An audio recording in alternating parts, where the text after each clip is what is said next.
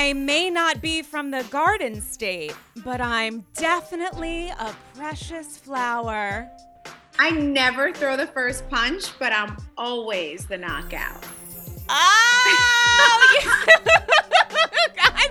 She is the knockout, and I am ready for every fucking punch that's about to come my way. You guys, it's Andy's Girls. It's episode 303. 303. Almost as many seasons as this guest has starred on a show we're going to talk about this morning. You guys, it's Andy's Girls, and I'm just going to intro our guest and get things started because there's a lot for us to discuss. She defines what it is to be a modern housewife on and off TV. She successfully launched her own clothing boutique, which we all know we're all filled with. We are green with envy, spiritually and otherwise. Envy by Melissa Gorga in Montclair, New Jersey, and an online retail store, envybymg.com. She's the host of the podcast On Display, and of course, she's on a little show, an up-and-coming moment, Real Housewives of New Jersey. I almost said New York because I'm like zooming from New York, and I would love for you to be on both. Welcome to Andy's Girls, Melissa Gorga. Melissa, how are you? Hi, how are you? Wow, well, that was quite an introduction. I love it. I mean, you are in many ways a modern housewife. You have so much going on. It's incredible. Yeah, I think I'm definitely defining modern housewife these days. I think obviously when I first started the show, it was more of like traditional housewife, but I've definitely blossomed into the modern housewife. That's for sure. What do you think inspired that evolution? I mean, definitely I have to give it to Bravo and the show and just the platform. I mean, I don't know. Listen, when I met Joe originally, I had just graduated college with an elementary education degree. So I was going to be a teacher, you know, and then I never really did that. I started just working in his office and helping him get jobs because he was like in landscape construction at the time. And he was doing a couple like house flips here and there. And then we kind of built that business together into what it is now, which is now, you know, we convert warehouses into condos and we build apartment buildings. But I would say like once I got on the show, that's really when I came into my own with my businesses and, you know, just turning into that like mom, housewife / boss lady. And how does that work in the construct of even your like IRL circle of friends? Because in many ways, the Housewives of New Jersey has been about the evolution from a potentially more traditional marriage structure into this idea where there are New York Times bestsellers, where in some cases the women are bringing home a paycheck that might be a little bit bigger than their husbands, or they're getting divorced. There's like a new beginning by, you know, spiritual annulment. Like how has that evolution, that change, and even the roles that you and Joe play in your relationship, has that had any kind of effect on your own personal friend circle, regardless of the cast? I mean, listen, I think watching Housewives and all the franchises, you can clearly see that these women kind of get their wings or their courage once they get this platform. A lot of them, and not all of them, but a lot of them we're stuck in situations where it's hard to break free. It's hard to figure out a job that you can go do when you have kids that brings enough money that actually is worth it to leave your kids at home instead of, you know, and pay for the childcare and do all of these things. So I think a platform like the Real Housewives, when women get onto this as average housewives, right? They do get their wings and they get their courage and they get out there and they start telling their husband to sit down for a minute. And sometimes it causes tension and it causes friction and it makes a lot, as we've seen on all of the franchises. I mean, we've seen how many come in and get divorced, especially I feel like the OC is big on that. And like, you know, they all get their wings and it's like, it goes sour on a lot of their marriages. I feel like it's very common on that show to watch these women like get ballsy and then they go, you know? But not just that. I mean, all of the franchises. So I don't know. It's kind of one of those things where it's a platform where it's not your average job. There's a bigger financial situation going on for these ladies, a lot of the times, and it gets confusing, you know?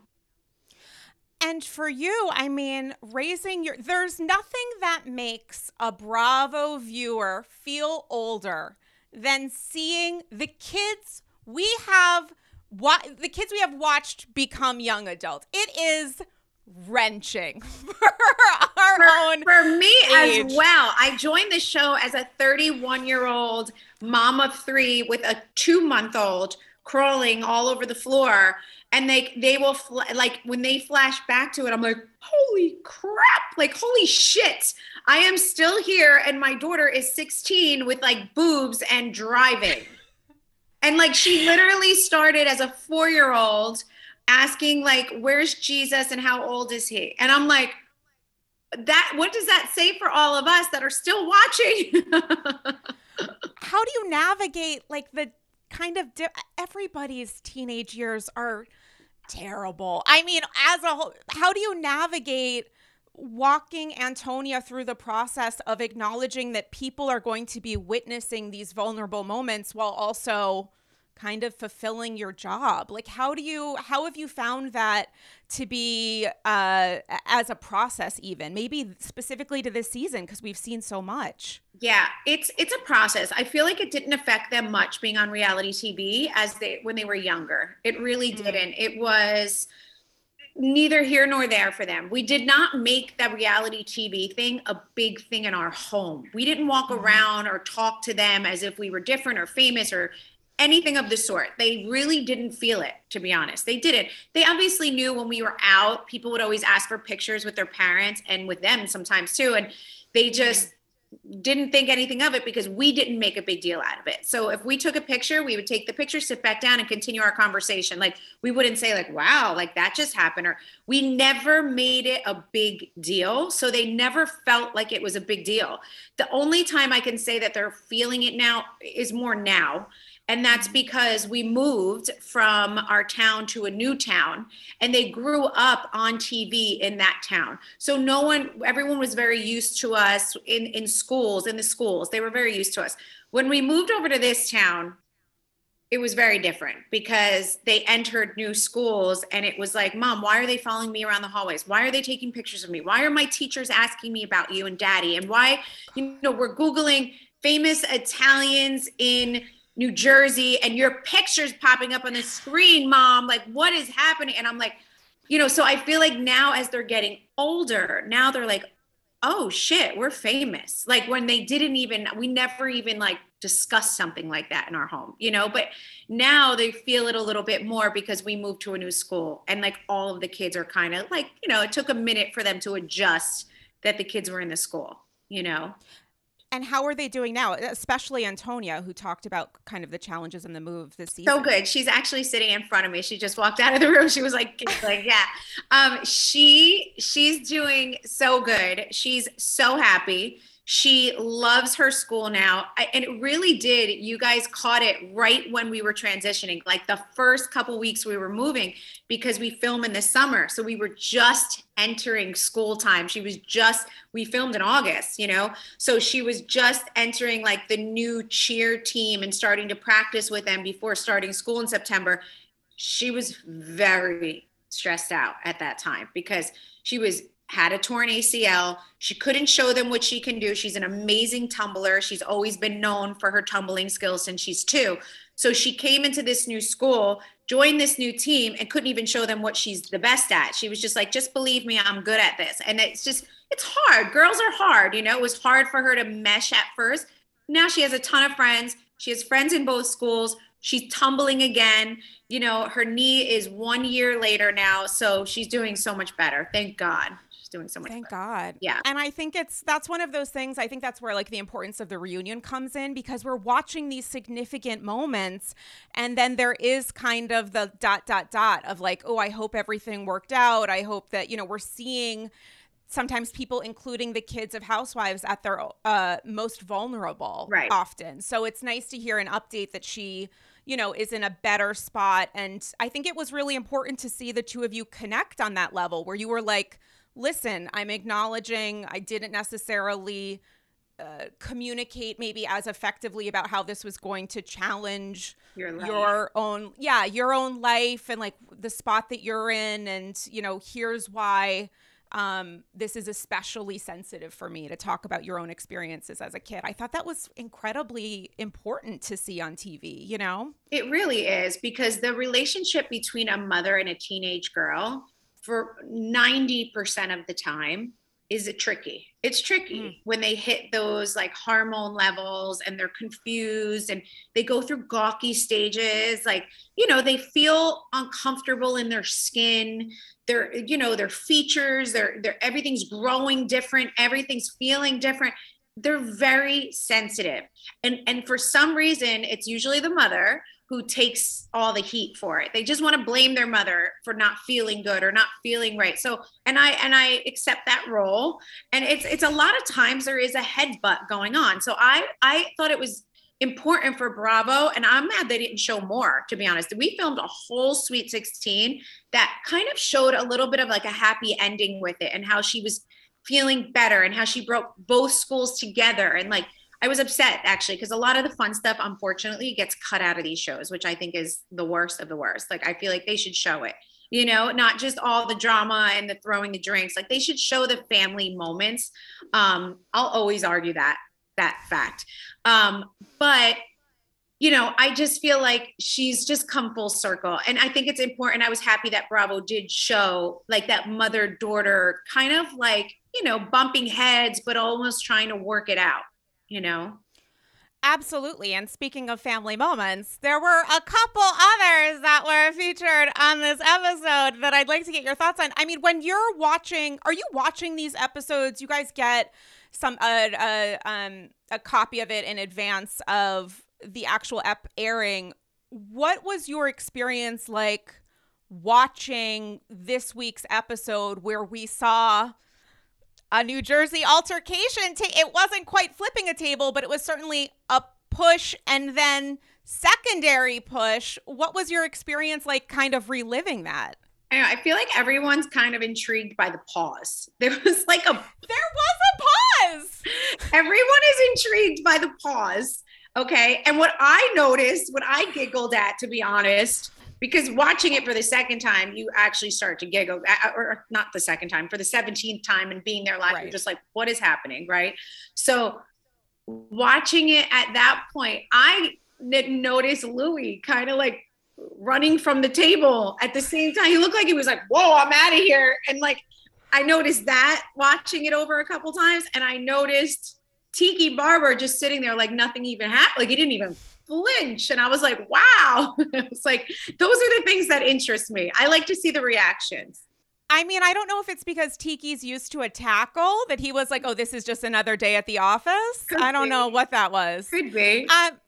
Dolores got into a conversation with the group after you, Joe, Tree, and Louis left about the ways that this was actually not abnormal for Teresa. Like there was the argument that she should, if she was happy, she wouldn't be responding this way. And the response was like, no, this is actually the biggest trigger for her. Why do you think that Teresa has been so affected by rumors, noting that in seasons past, she's been, more heavily involved in conversations around them? Why is this different? I don't know. I feel like she's the one who brought all the drama and the light to it. Like literally, if they would have answered the question the very first episode, instead of like, don't ask, cover. I was like, I even said to her, I'm like, what are you doing? Just answer the question. Just be like, yes, it's weird, right? I know it was funny. Like whatever you want to say, don't just say to demand everyone. Like, I think that brought it, it made it go all season. Like, I feel like there would have been a better way to handle it, which would have been like, what's the question? Okay, here, this, and this. Are we good? Like, and instead of like blocking all the questions, you actually made it worse. That's how I feel about it. I mean, it does feel like don't kill the messenger, but absolutely throttle them and go into battle is what we're watching take place a little bit, where the conversation has shifted from there are seemingly real concerns here that we want to discuss, or even just discuss that concerns exist, to like, you're trying to ruin my relationship and potential marriage. How do you think, where did we get that line? Do you think that was intentional on Teresa's part to change the conversation and sort of detract from what's actually being discussed? Or is it, what do you think is kind of behind Teresa's motivations? I don't know. I think that she just didn't want to bring light to anything negative. I think she just wanted it to be a pretty picture and a pretty love bubble. And she was annoyed that it was anything but like, look at us, this perfect, cute couple. Like that's what she wanted, because I don't think she had that before either with Joe. So I think she was frustrated that like she wanted to get that this time and it wasn't happening. So her anger was showing, you know? Do you think she regrets what she did? What happened that night? No, I don't think Teresa ever thinks about things. Like, I don't think she like regrets it. I think she's like, whatever, she pissed me off. You know, I think that's just how she thinks about it. And in the moment, it was a talk about guttural reactions. You and Joe immediately went with her to kind of support her and also get her to leave the space. And yet in the preview for next week's episode, we see something being said to her that she doesn't like. And she immediately looks at you to say, she doesn't even go to her brother. She looks at you and says, essentially, step the fuck up. Was there ever any acknowledgement of the fact that you guys left with her immediately after she like cocktail assaulted cocktail member? No, and I'll be honest, no, there was not. And to be honest with you, that's very frustrating for me. Because it's like, if I do wrong, I am called out on it in 3 seconds flat. Like if I do the slightest little, whatever it may be. But if I do anything right, it will not be acknowledged. And it's almost like, well, you should have done that. So we're not acknowledging that you left with me. Or like, you know, and that gets old. I'm not going to lie. And I'll be honest with you, there is a lot about Teresa and I and our relationship that comes out at the reunion. A lot. I was very open and honest at the reunion because I think I've just hit my limit of like, let's stop pretending, you know? Is she open to not pretending? Is that even something she's interested in? Yes. Yeah, I think so. Because I gave no choice at the reunion. So I think a lot of people will see what our relationship is when you watch the reunion. I mean, there is something about the idea of seeing how far you both have come from what are incredibly dark seasons. Like when you guys were, it is not, as a Bravo, you know, super fan or whatever you want to say, it is a tough rewatch because the stakes feel like they couldn't be higher. And yet we're watching a family structure kind of break down. Do you think that there is some sort of agreement that you guys have of like, we're not going to get past there. We're not going to kind of cross boundaries, but also we have a job to do that often involves vulnerability through conflict. Like, how do you guys handle that now so you don't get back to that spot, but you still feel like you can stand up for yourself? I feel like it's exactly that. We'll never let it go to that level. Also knowing that we are on a show together and we can't hide every feeling we have about one another. We will never go back to like the drop down, drag out. It's never happening. It's never going to happen. So forget it. It's in the past because we have kids that are older, kids that are involved, kids that understand. Like, it's just, we're not going to do that. We're not going to do that for our kids. We're not going to do that because we have holidays. We're just not going to do that. But we have remained honest with our relationship, I would say, or I'm very honest with it at the reunion. And explain what it is, and she doesn't deny it. So I think, you know, you'll see more about that at the reunion. Speaking of the reunion, word on the street is that Joe walks off because of potentially a heightened moment involving conversation around Gia. Is that completely fakakta, whatever? Is that an absolute didn't happen? Or can you speak a little about? I will just give you this, that the details are untrue. The details are untrue.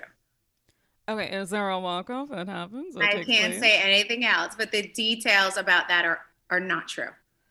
Okay. And how do you feel coming out of the reunion, watching these episodes that are so wild right now? Do you feel like there has been some resolution taking place? Like, how do you feel about your relationships with these women?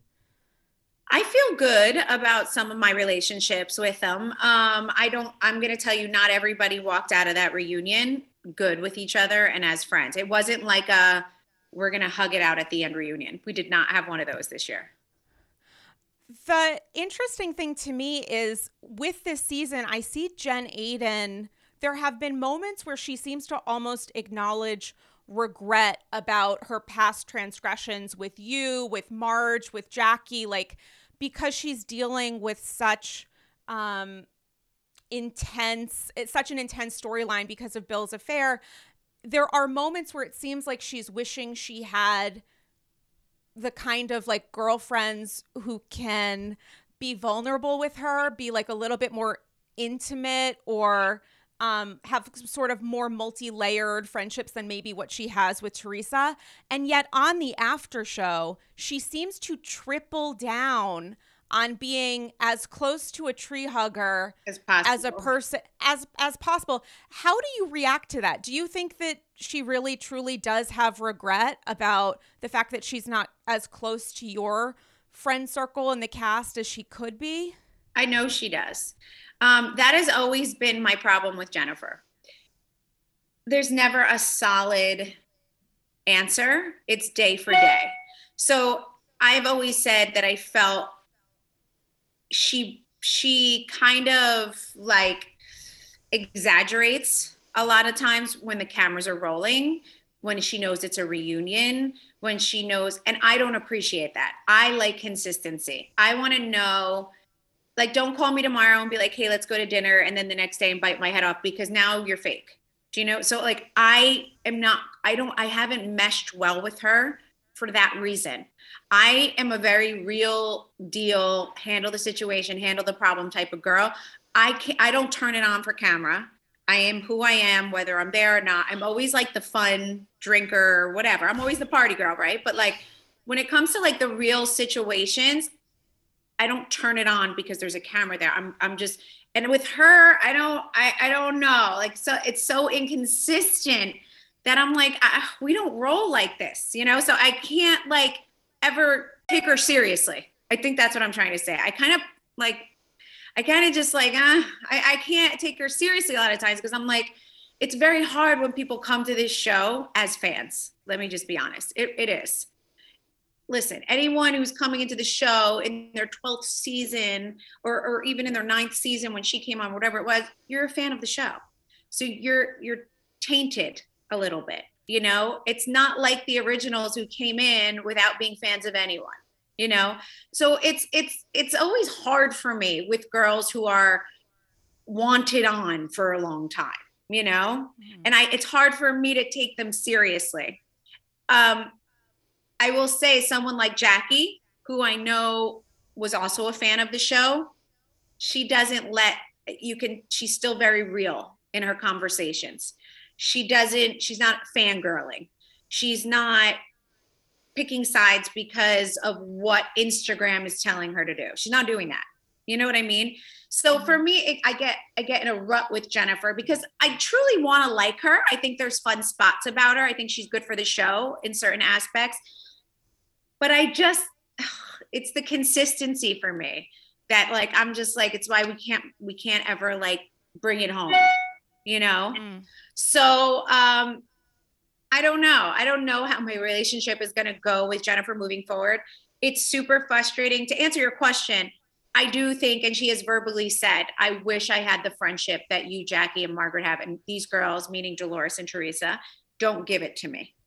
She has said that. And she said it on the show and she said it out loud. And I have said it to her at the reunion. Like, I think you ultimately wish you were in a tighter group of a relationship because we're really good friends and we truly tell each other when we're wrong. We're not ass kissers. When you're in an ass kissing relationship, that's not a relationship, you know? And I think she's not a dummy. I think she knows exactly. I don't think she's dumb. I don't. I think she knows exactly what she's in, you know? And it's scary to be in that type of relationship because, you know, it could go wrong at any time, you know. That's what I think. And the thing with Teresa is so much of her understanding of friendships, of family, is about loyalty, and yet it does seem relatively one-sided. Jen does seem like a smart person. Everybody in your cast is, especially people who've been on the show for a while. You don't, I mean, Dolores has been friends with you guys and has known the family for decades. I mean, there's something to be said for understanding how loyalty exists IRL, let alone on the show.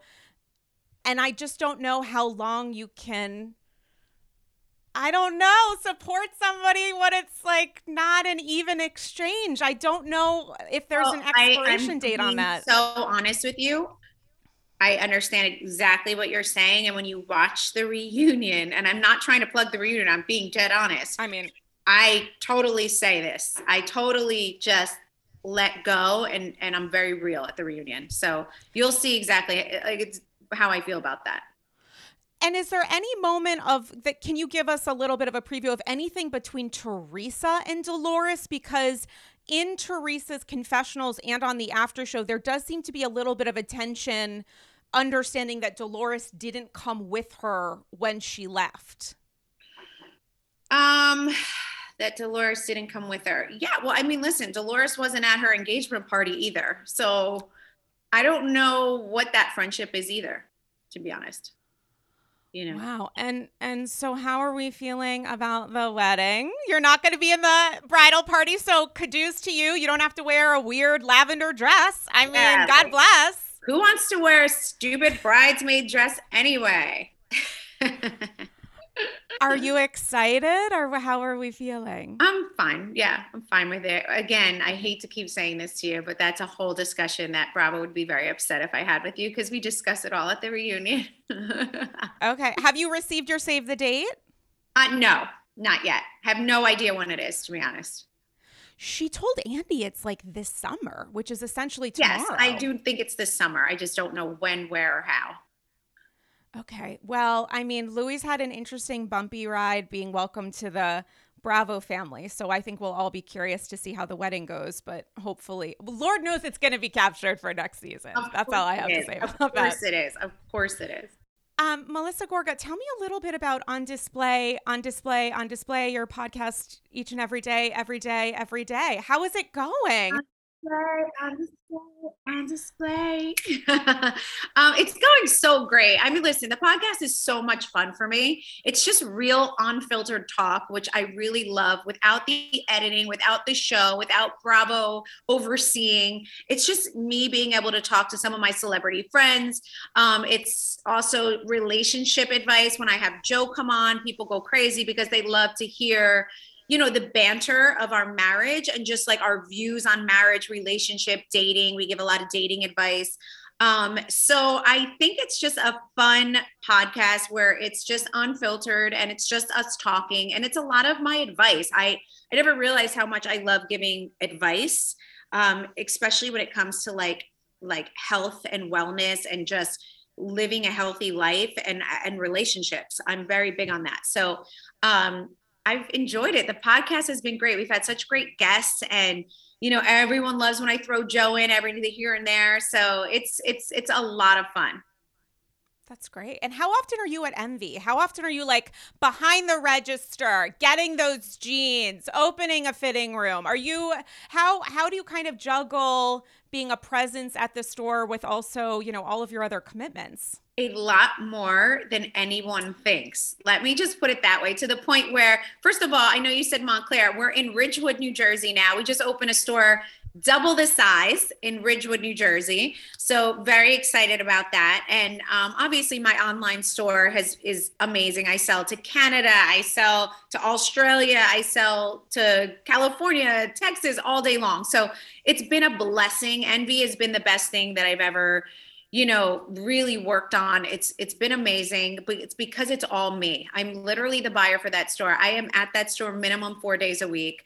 Every time I'm there, the fans come in or people come in and they're just like, "Oh my God, you're here." And I'm like, they just look at me like they can't believe I'm sitting behind the desk. They can't believe I'm opening the fitting room for them. Literally, I am there all the time. That's the reason I moved it to Ridgewood so it could be closer to where I live.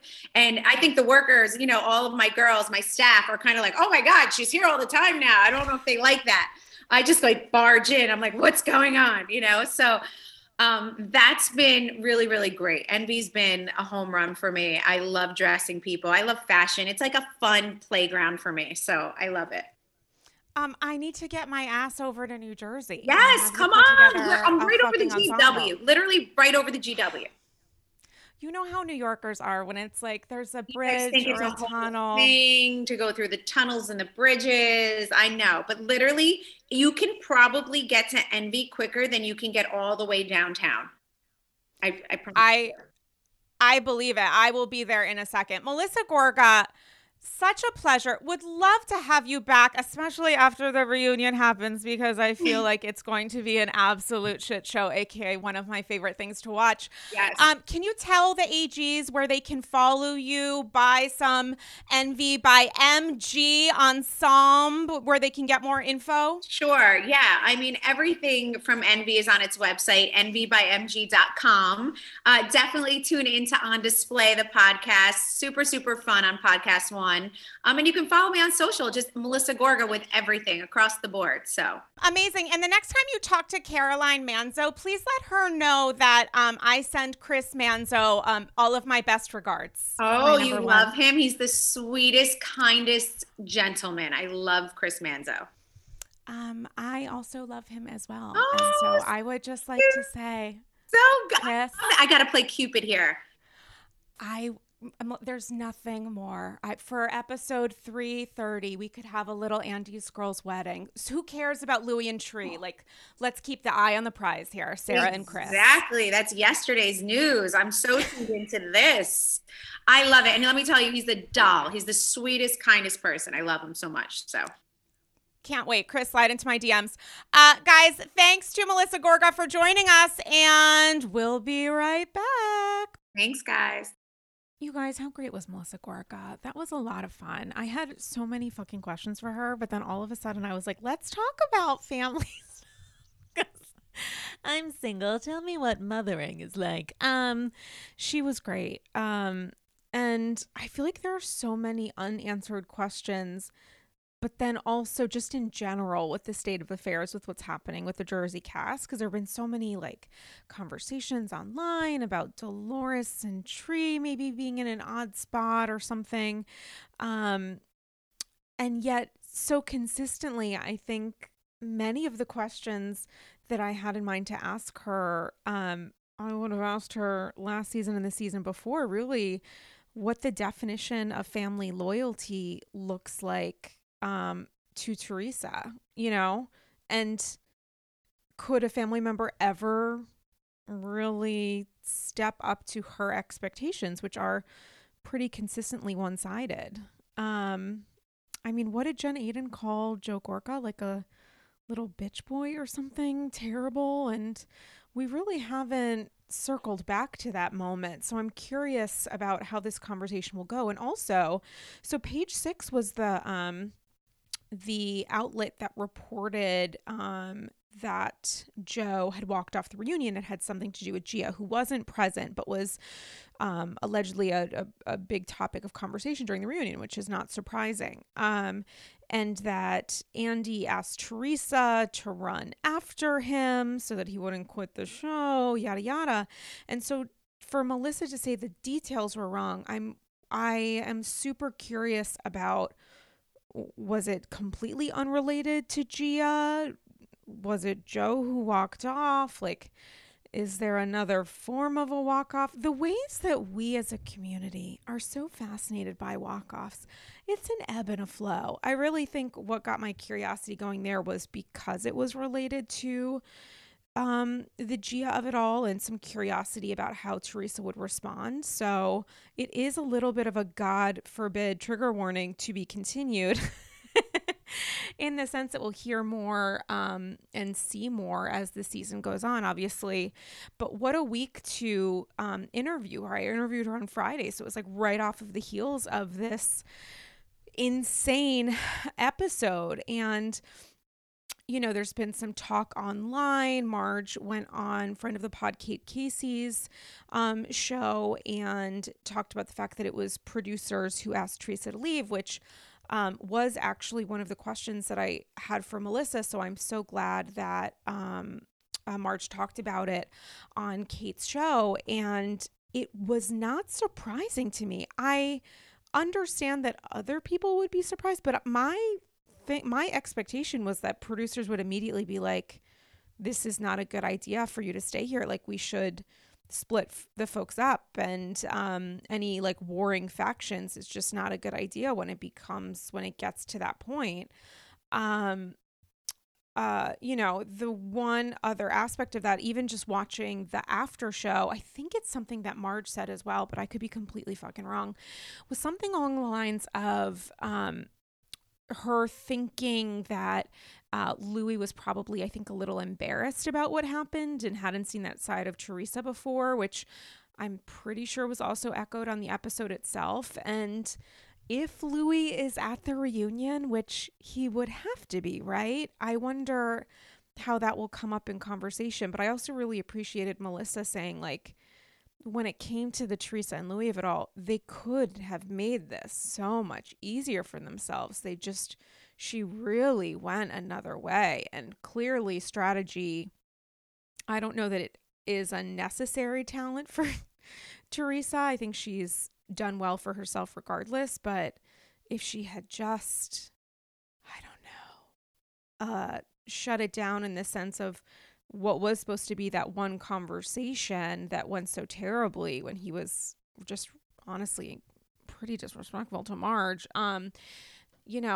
Ideally that shut this stuff, kind of stopped the conversation, but it kept going because I just think they mishandled this. And also it's a difficult thing when you start adding in my cast member is responsible for this, and not understanding that that's not gonna necessarily fly, because I don't think people believe it. I don't think tree huggers believe it. I could be wrong. Please plant some seeds in my DMs if you disagree, but I haven't really seen anyone think that in any way Marge had really anything to do with this. So it's that kind of thinking that's like, oh, it just makes you look a little bit worse. Speaking of a little bit worse, I just rewatched the Orange County finale. And I can't get over the cringe that was that video. And I know that people are talking about it and it's like, what the fuck? It is one of those things of like, to end this season with it, because it is so cheesy, but also obviously it's like the light of Shannon's life. I don't know. I'm not an editor for Orange County. I'm just a fan. I wish there had been some other way to do this.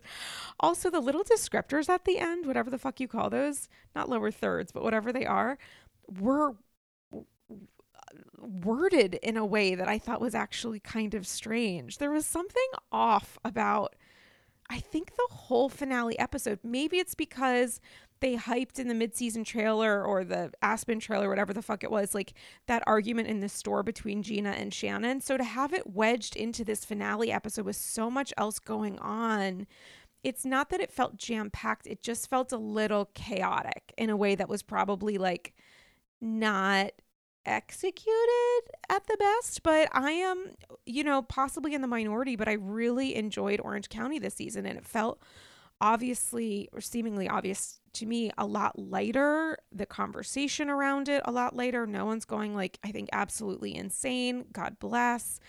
And yeah, the stakes are what they are, but I don't know. It was much more palatable and digestible, and also enjoyable. Although there is an aspect to this, I've heard about what happens at the reunion, and that it's very, very, very, certainly unsurprisingly, very, very, very weighted heavily against Shannon, that the rest of the cast comes very, very hard at her. And I think Noella is like relatively quiet. And I just watched the finale episode and watch how Gina is communicating her anger and frustration to Shannon. And obviously, there's involvement in this game of telephone, seemingly engineered, or at least like the needle being threaded by Emily. So you can't discount the reasons that these two women are sort of pitted against each other, or rather, the reason that Gina is so mad at Shannon. I do think that they're sort of picking at each other with crumbs that have been dropped by Emily, but obviously they're following the trail for a reason. And I just watched, rewatched the episode, and I'm watching how Gina is responding to things and the anger that she feels that is to me obviously genuine anger. And I just wonder, what does Gina want? Because there's a moment at the end of the scene of the fight in the store where Shannon says something along the lines of like, I don't even know if you want to be friends with me. And Gina's response is like, you're right, or whatever the actual language is, where I just wonder, what are you fighting for? Because you're saying these weird things about core 5, core 4, core 3, which, sidebar, it's none of Gina's business to decide what an appropriate number of close friends Shannon has. So, but then you're also saying that you're upset that you're not in it. So like, which is it? Because you're trying to shame her for making the choice to have a close core group of friends while yelling at her, but also saying, why am I not a part of this? Which is odd. I also think it's slightly wild that Shannon is seemingly responsible for Gina's anxiety, which is stemming from stuff that I think comes from, like, talk about a core of misinterpretation a little bit. And also, like, Shannon is saying Gina's arrogant because of things that she has been told that Gina said to her, but not by Gina directly. But then Gina says things to her directly that are hurtful because of things that she has been told that Shannon has said about her, but that was in response to things that Shannon said that Shannon heard that Gina said. It's like this dumb, vicious cycle of bullshit a little bit. And yet at the end of the day, I look at Gina and I look at her frustration and I wonder what is at the core of this. And I think that so much of it, as Emily said, in backing up Gina's frustration, has to do with Shannon's relationship with Noella. And I don't totally understand why Gina feels so defensive and protective for her role as a close friend to this person. I don't think it really has to do with the show, which is maybe one of the most naive things I've said in the last 20 minutes. I don't entirely know. It's a little bit of an oddity because I think something about this has to do with Gina being upset and possibly thinking that because she's no longer in like urgent despair, pain, present trauma because of the terrible things that happened during the dissolution of her marriage and everything else, breakdown of her marriage rather, that maybe Shannon is less interested in being friends. That even though Shannon herself said that going through traumatic breakups and marital breakdowns can be very triggering for her and she can get kind of caught up in this spiral, which is why she maybe wasn't as vocally present for Gina. Gina is seeing her care for Noella and is either wondering, why didn't she do that for me? But also, is she not seeking me out because I'm no longer in that place? Like, there's something here that I think stems also is related to the reasoning behind why Noella's constant conversation about the divorce is so frustrating to Gina, and why Gina doesn't seem to have a lot of empathy for Noella's like losing a parent. Like, they're not extending any grace here, regardless of how annoying she is, the fact that she and talks to the sommelier about her divorce and humble bragging about how many cases of wine she drinks with like eating fast food or whatever it was that she was saying, like I don't know what the hell she was talking about, but that there's something about this that really upsets Gina. And I just wonder, obviously, Noella is a big part of it, and her disdain for Noella, or dislike, or just feeling of overwhelming, like you gotta kind of let the mouse go a little bit. How much of that also has to do with the fact that Shannon is being a caregiver for this person in a way that Gina feels like she didn't receive? But then also, is it like, do I need to be in pain for you to want to be close friends with me? There's something there that ultimately really doesn't have anything to do with Shannon. It has everything to do with Gina's growth, Gina's evolution, Gina's responses to things. And yet the entirety of the cast seems to believe that Shannon is just only nefarious reasoning, not to be trusted, makes mistakes, but there's a vendetta behind it, and we're going to rip this woman apart. And it's just so uneven to me that the idea of the full reunion being that, or a large part of the reunion of being that, is tough. And it's also why there was like a little glimmer of hope, even in the way that Shannon was trying to communicate to Gina. And at one point in that store, she turned to Heather as if to like try to translate how she was feeling through an intermediary. It was just like a instinctive, let me turn to this person to try to express them. And I felt Heather's energy in trying to understand her. And I know this was like such a small moment, but it did give me hope that if they can survive the reunion and whatever happens with the questions about Nicole and the lawsuit with Terry and everything else, if they can get through that, that maybe there really is potential for these two women to be friends, noting that Heather did on camera threaten to ruin her life legally, financially, and otherwise, which was tough. But, in the question of, what does Gina want? I don't know that Gina knows. I just think she's carrying a lot of anger with her, and she's directing it at Shannon.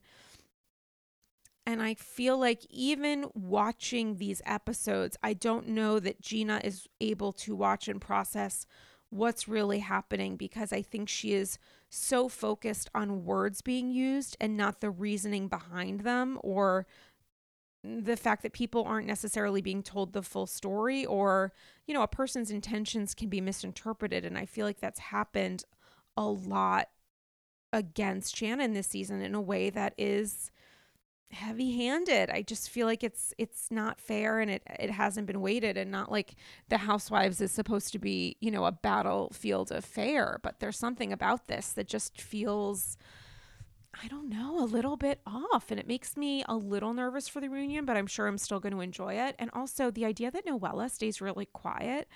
I'm curious for your thoughts if you guys want Noella to come back. So slide into my DMs, send me your satchels of gold, aka named in honor of Her Holiness Kelly Cloran Ben-Simone, your thoughts and feels, questions and concerns, reactions. I'm curious specific to New Jersey, certainly, but also Orange County, because I think Noella, I don't want to say like it's been a dud of a season. Like, she's someone we have to thank for a lot of the energy that has existed, even if unfortunately it's like come out against her. I think she deserves to have a second season. I don't know what they're thinking as far as the cast, and I assume that Dr. Jen is not coming back. And also her little explainer at the end of the episode, the like, Ryan moved out, but they're making it work again, is just so depressing. Him looking at her with just utter, it wasn't even disdain, it was just despair. They just seem like two people who are deeply unhappy, and it just makes me think in a full circle moment to what Melissa said at the beginning of the episode, the ways that some of these women use the platform of the show as a little bit of an exit strategy, regardless of whether or not that's a subconscious choice or an opportunity. And with Dr. Jen, you would think she would be in a little bit of a different situation. So often, from my understanding of it, never having been married, but Chris Manzo, slide into my DMs, the idea of being able to leave a marriage is so complicated and so complex. And a huge part of that is like emotional freedom and financial freedom. And Dr. Jen being a literal doctor and bringing in her own income and being the breadwinner for the family, you would think that would not be as great of a concern for her. It doesn't seem to be. The greater concern is obviously relating to her children and her own emotional needs and her trying valiantly to save this marriage. But just thinking of the idea of how some housewives who have existed in more traditional roles in their family structure have used the platform of housewives to kind of open up a new chapter and a new door, certainly many, many potential new possibilities. And when you look at Dr. Jen, I wonder if the reverse is happening a little bit, where she is trying to valiantly hold on to what doesn't seem to be like the greatest relationship, but trying to like not necessarily paint a pretty picture on it, but give herself a happy ending. And it's like, as we saw on TV, the happy ending you're thanking people for supporting you and pushing you toward didn't work for at least a month after filming, and who knows where they are now. So it is one of the, I think, interesting aspects of going on a reality TV show that's ostensibly so much about your personal real life, real relationships, marriages, partnerships, whatever it is, and the pressure, the opportunity that can open up for some people, and the pressure that others put on themselves for how they want a crumbling marriage. Sorry, apologies, but we all watch this show and have stuff to watch and see in eyes and ears. Like the tension that exists when we're all seeing what we're seeing, but you're trying to tell us that it's all going to work out. Like, what if it doesn't? What do we do then? And at that point, I don't think she's going to be any longer on the show. God, that's like the most depressing to be continued. Listen, guys, let me know your thoughts and feels. Moving on about the chat with Melissa. I'm excited to have some Bravo Labs on upcoming episodes. And also, do I need to go to Envy for a little fit sash? I kind of want to see it. I really do. I want to. I've never done like a journey to the Franklin Lakes area. Didn't even say it correctly, but oh well, I need more tea. To just kind of check out the sites. Obviously, as Melissa said, her store location has changed, and I truly don't know where things exist outside of even in Yorkville, the Upper East Side where I live. I'm constantly confused. But that would be kind of fun to do, like a day trip or something, and just like check out the sites, do a drive-by at the Brownstone, honk and yell, "Chris, are you there? Come say hi. Come say hello." I don't even know. Someone told me that he's engaged, but I don't think that's true. And even if it is, let's chat.